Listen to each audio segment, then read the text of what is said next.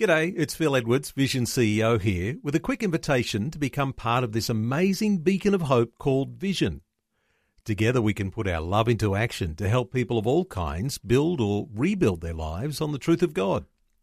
Please consider the part you can play during our upcoming Visionathon appeal, remembering that it's your support that makes Vision possible, including this podcast. Audio on demand from Vision Christian Media. Make no mistake, you're going to live someplace for eternity. The essential you will live on for eternity. The soul was built to last.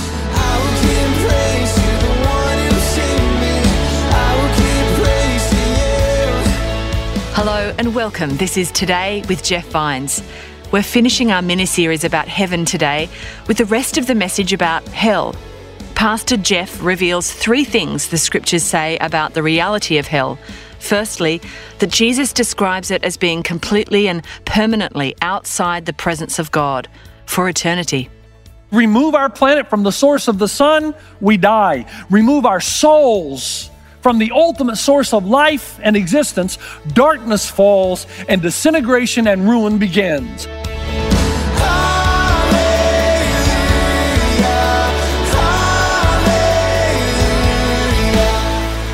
This is Today with Jeff Vines, and we continue our message, What About Hell? When modern people think about hell, they think of it as if God, in some kind of a Vincent Price voice, really deep and dark, puts you in a place called hell and says to you, now I'm going to put you down there with the devil and his angels and you're going to get it. Where hell is a place where God says, you deserve it, I'm going to get you. It's time for an eternal smackdown. But that's not the hell Jesus talked about. Even though we've been influenced by things like Jonathan Edwards, Sinners in the Hands of an Angry God, even though it is metaphorical, Dante's Inferno, but the message Jesus gives us relates 3 primary ideas. Number 1, that you are outside the presence of God. That's what Jesus is trying to communicate, that hell is a place, even though he uses the metaphor of Gehenna, the place outside of Jerusalem, it is a place where we are outside the presence of God completely. In verse 26, and besides all this, between us and you, a great chasm has been set in place, so that those who want to go from here to you cannot, nor can anyone cross over from there to us. The focus is on where you are and where God is, and the suffering that that kind of isolation and separation causes. That is the point of the parable. Where there is no God, there can be no good thing. Hell is the absence of the presence and the influence of God himself. Somebody might say, great, you mean I get to live in a realm apart from God? Great, pass the beer, we'll have a great party. No more conviction, no more moral law. But that's the point. That's the way you've lived all your life, and the trajectory only continues into eternity. But the one thing you forgot was that where there is no God, there can be no good thing. God is the source of life itself. There won't be any beer in hell. God is the source of every ingredient that makes up beer. I didn't say beer, but every ingredient that makes it up. All good things are gone. Joy, love, wisdom. They're all inextricably tied to the presence of God. Right now, even in your rebellion, think about this. You enjoy, whether you admit it or not, the beauty and the wonder of God's creation. In Matthew 5, Jesus said, God causes his sun to rise on the evil and the good and sends rain on the righteous and the unrighteous. What does he mean by that? You experience so much of the goodness of God right here on earth, whether you follow him or not, because that's just the gracious goodness and staggering generosity of God. But think about it for a moment. What if God were not here? What if God removed his presence, his influence? I read an article this past week. What would happen if the sun goes out? We're told that within 8 minutes, darkness would cover the entire earth. The moon would no longer be visible because it would not be reflected any longer by the sun. Photosynthesis would stop, which means plants would stop producing oxygen. The ocean surfaces would begin to freeze. The earth's surface would begin to cool. And everything, almost instantly, every living thing on this planet would begin to die. The point is, remove our planet from the source of the sun, we die. Remove our souls from the ultimate source of life and existence, darkness falls and disintegration and ruin begins. Folks, hell's not a party. It's a funeral without the reception. Since we were originally created for God's immediate presence, only before His face are we able to thrive and achieve our highest potential. And if we were to lose the presence of God totally and completely, we would lose our capacity for love and receiving love, as well as our capacity to experience anything good. After all, the wealth, and this is what Jesus tells through the prodigal son parable, through parable after parable, the wealth of the Father is reserved for His sons and daughters who live in His presence, love, passion, and the pursuit of the Father. Now, is that not logical to a great degree? Come on, where there's no light, darkness runs rampant, right? But the more powerful the light is, the more restricted the darkness. What is true physically is also true metaphysically. What impact would the soul, the essential you know you're more than your body, what impact would it have if the light of God were to be totally withdrawn? It would be truly the darkest night of the soul for all of eternity. That's hell. So number one, you're outside of the presence of God and you feel lost, disconnected from your Creator's moorings. You are lost at sea without compass or sail. Two, your soul, your very existence is in ruin. So you're separated, but you're also disintegrating in ruin with no end in sight. The Bible says in verse 22, the rich man also died and was buried. And being in torments in Hades, he lifted up his eyes and saw Abraham afar off and Lazarus in his bosom. Then he cried and said, Father Abraham, have mercy on me, and send Lazarus that he may dip the tip of his finger in water and cool my tongue, for I'm in torment in this flame. Somebody might say, Pastor Jeff, come on, man, that's not literal fire. Do you know what? I agree. I don't think the fire is literal in the same way that I don't think the streets of gold in heaven are literal. That's not the point. But what you have to remember is anytime Jesus uses a symbol to communicate something, the reality is far more intense than the symbol could communicate. The symbol is just a symbol. Heaven is far greater than you could ever imagine. Hell is far worse than you could ever imagine. And a common image in relation to hell is fire, because fire represents disintegration. Think about it just practically for a moment. Who are the most angry people that you know?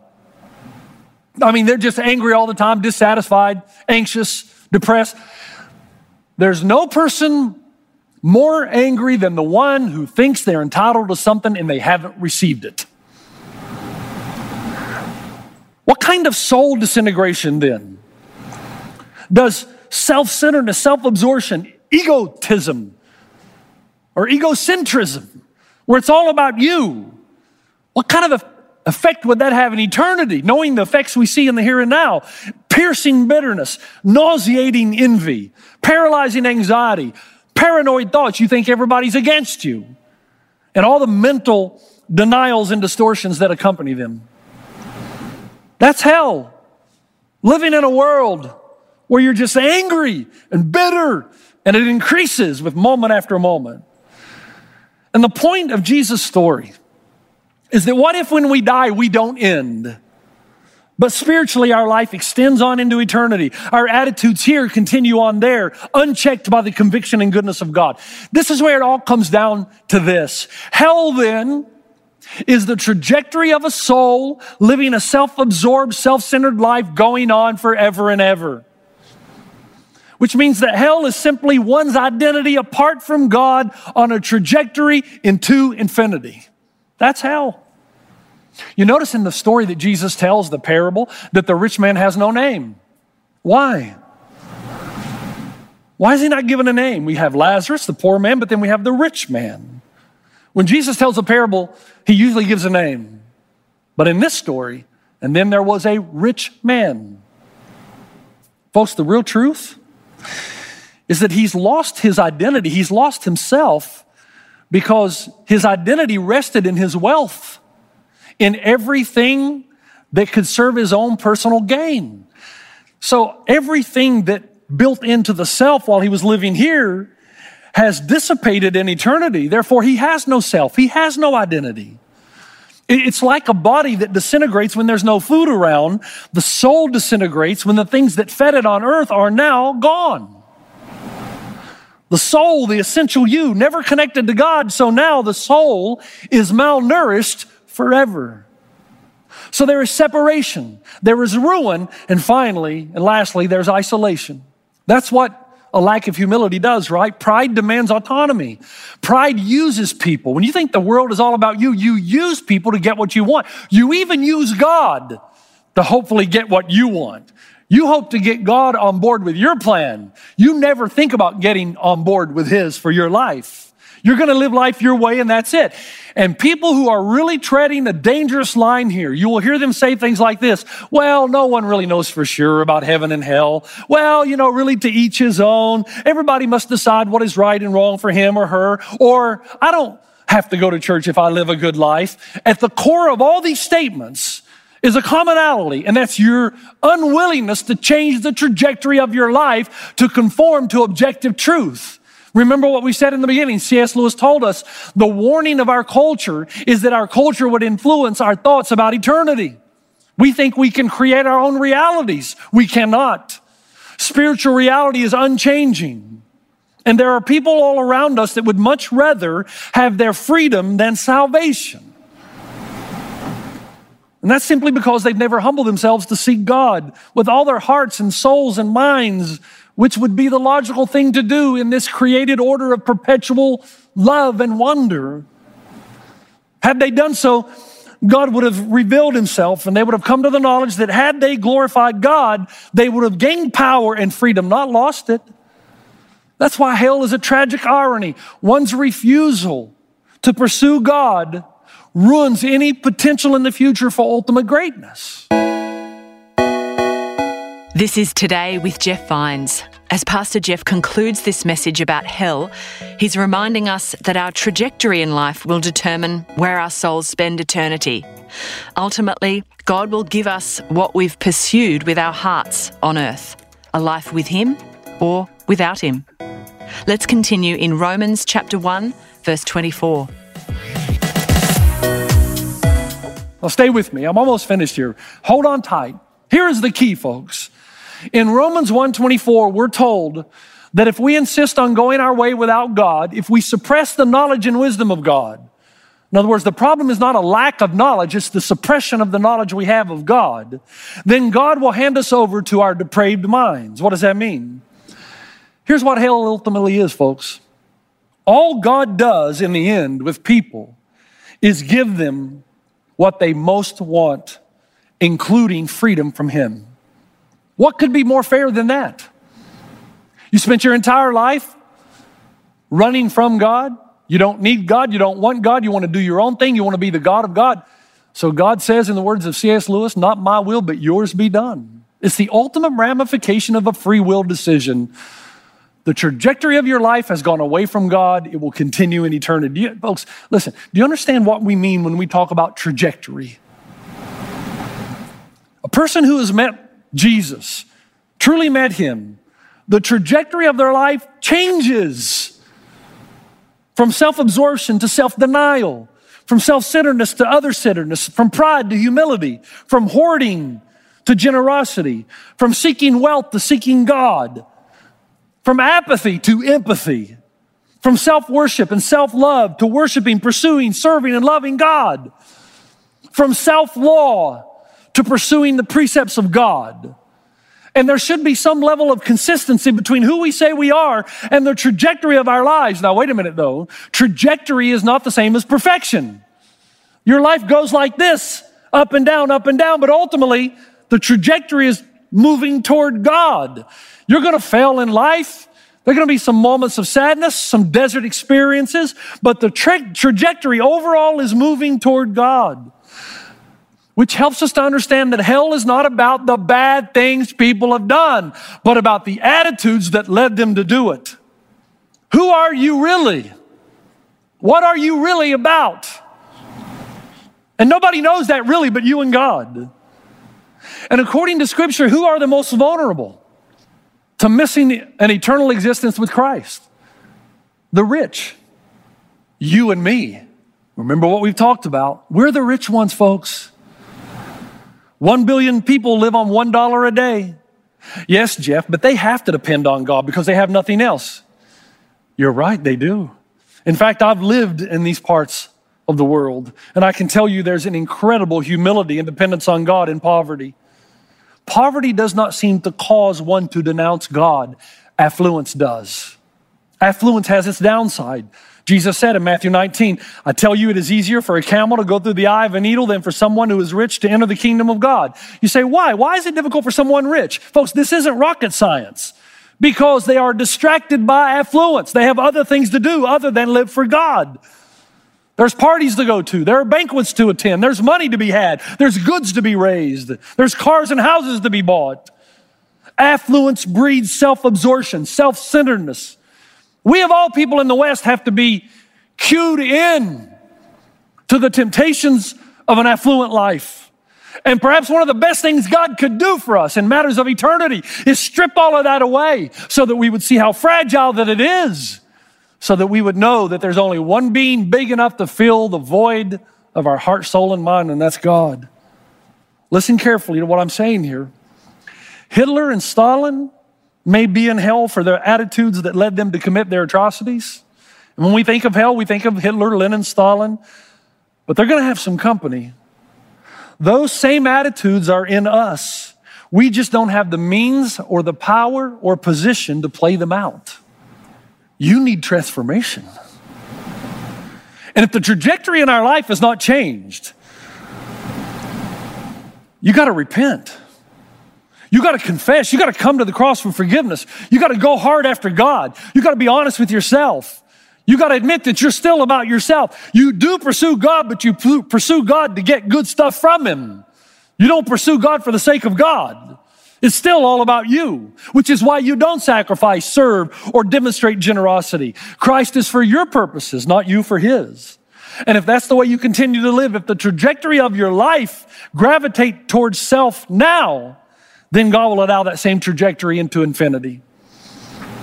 Make no mistake, you're going to live someplace for eternity. You can't destroy non-material. The essential you will live on for eternity. The soul was built to last.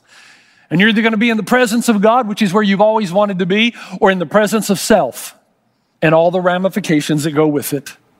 Isolation, separation, ruin. Now, this is the good part of the message. Folks, do you understand this is why God devises ways, stays up late at night, racks His brain to call you into relationship without violating your freedom to choose or reject Him? That's what love does. You say, wait a minute, Pastor, I read the story. I've been reading it while you've been talking a little bit here, and I noticed that the rich man cries out for mercy and God doesn't give it to him. Why not? Look at what the text says. I beg you, Father, send Lazarus to my family, for I have 5 brothers. Let him warn them so that they will not also come to this place of torment. Abraham replied, they have Moses and the prophets. Let them listen to them. What is he saying to Father Abraham? He's saying, you never told us. You never told my family. You didn't warn us. You didn't give us mercy. That shows you the arrogance of the rich man, because this life is riddled, inundated, saturated with the mercy of God. Every time a friend invited you to church, you said no. Every single time your son or daughter said, Mom, Dad, please come and hear the gospel, you said no. Every single time your mother or father begged you to change the trajectory of your life, but you said no. Every single time you felt a moment of the eternal and you knew there was something beyond. Every Christmas when something from beyond cracked your hard outer shell, penetrated your heart with God's indescribable gift where He gave His own Son for you, but you dismissed it. Every Easter when the idea of the resurrection resonated with what you know to be true on the inside, that you were built to last. Every joyful experience where you were tempted to give thanks to somebody for this awesome experience. Every friendship that reminded you of the ultimate friend. Every dissatisfaction that reminded you of hope in another world. All of these and more are the extensions of the mercy and grace of God. And that's why He has stayed up late at night. I know it's a metaphor, but it speaks volumes to us. God created a way by which we could be redeemed and reconciled, forgiven and transformed. And He calls out to you almost every day of your life. He sends moments, the birth of a child, the beauty of love, the desire for belonging, the hunger of another world. He sends people with words of encouragement, with images of the eternal, with reminders of what you already know to be true, that there is a God who has revealed himself in creation and wonder, who calls you into relationship. He sends mystery, the unexplainable, the unpredictable, the events of your life, whose only plausible explanation is God. And he sends eternity, accountability in your heart and soul, a sense of beyond that you know is there, a soul that has lost its way from its home and has been desperately searching to try to find its way back there. But most importantly, he sends mystery, he sends eternity, but he sent his son to die for your sins, to forgive you of your self-centeredness, because we always have it. Everyone does. But he wants to inject you with new life, to change the trajectory of your life, to begin to defeat this self-centeredness and to pursue and desire a relationship with God who will not only change you, but change the things you want to do. How have you responded to that mercy? Because you can't say to God when you meet him that you didn't give me enough information. You didn't tell me about this day. Matthew 5 says, "Blessed are the poor in spirit, the humble. Theirs is the kingdom of God." Have you humbled yourself? John 3:16, "For God so loved the world that he gave his only begotten Son, that whoever believes in him should not perish, but have everlasting life." Have you believed in the Son that the Father has given, the indescribable gift? And in 2 Peter 3:9, "The Lord is not slow in keeping his promise, as some understand slowness. Instead, he is patient with you, not wanting anyone to perish, but everyone to come to repentance." Every life has a trajectory. It's hard to judge one another because no one really knows the thoughts of man except God. But you know what they are. Has the Spirit of the living God humbled you and changed the trajectory of your life where you're more about others than about yourself? Are you self-absorbed and self-centered and self-aggrandizing, or are you compassionate? Has the forgiveness of God sparked something in you to live your life for a purpose greater than yourself? You know in your heart whether you're doing that or not. You know what trajectory your life is on. My friend that I mentioned in the beginning of the sermon, I don't know where he is. And I couldn't tell his sister that I did, and I didn't. I think I said something like he'll be okay, but I don't really know what that even means. But God knows the heart of man. And if you contrast and compare that with my friend Ravi Zacharias, the news over the last few weeks has been devastating. Some of the things that I felt when my mom died and when my dad died and when my best friend Tim Price died, some of those same feelings and anxieties have begun to creep back in because a man that I love so much, that has influenced me, that has mentored me, a man that I look at who's lived his entire life traveling the globe to empty himself so that others might hear the good news of the gospel, who has suffered the wear and tear on his body and sometimes been away from his family when he didn't want to, all for a greater cause. I look at his life and the compassion and the humility and the generosity and the sacrifice. You should be able to see and notice when the trajectory of a life is headed toward God and away from self. Come on. You know. As you've heard me speaking, you know the trajectory of your life. And I'm asking you to change course because God is the ultimate giver of freedom. If you use your freedom to pursue self, he will allow you to do that all through eternity, which will lead to isolation, disintegration, and ruin. Turn your heart toward God and meet him in heaven. Father, I thank you and I praise you for your goodness. And I ask you in Christ's name right now to open the eyes of the blind, to help us to see reality for what it is, not what we've tried to create it to be. And then to humble ourselves at the cross of Jesus Christ. For God sent his Son into the world, not to condemn the world, but to save the world. It is not his will that anyone should perish, but we have a decision to make. And I pray for all those listening, the decision would be today to fall on their knees, to confess their sins, to ask Jesus to forgive them, and to ask the Spirit of the living God to come into their lives and change the trajectory of their lives away from self and onto eternal things, God and his unshakable kingdom that nothing will ever touch.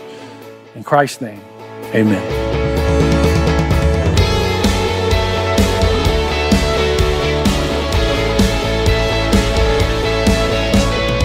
Thanks for joining us on Today with Jeff Vines.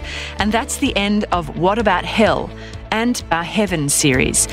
We look forward to your company next time when we'll hear a brand new message from Pastor Jeff.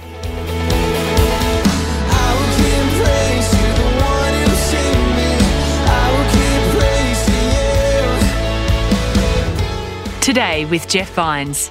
Just another way Vision is connecting faith to your life.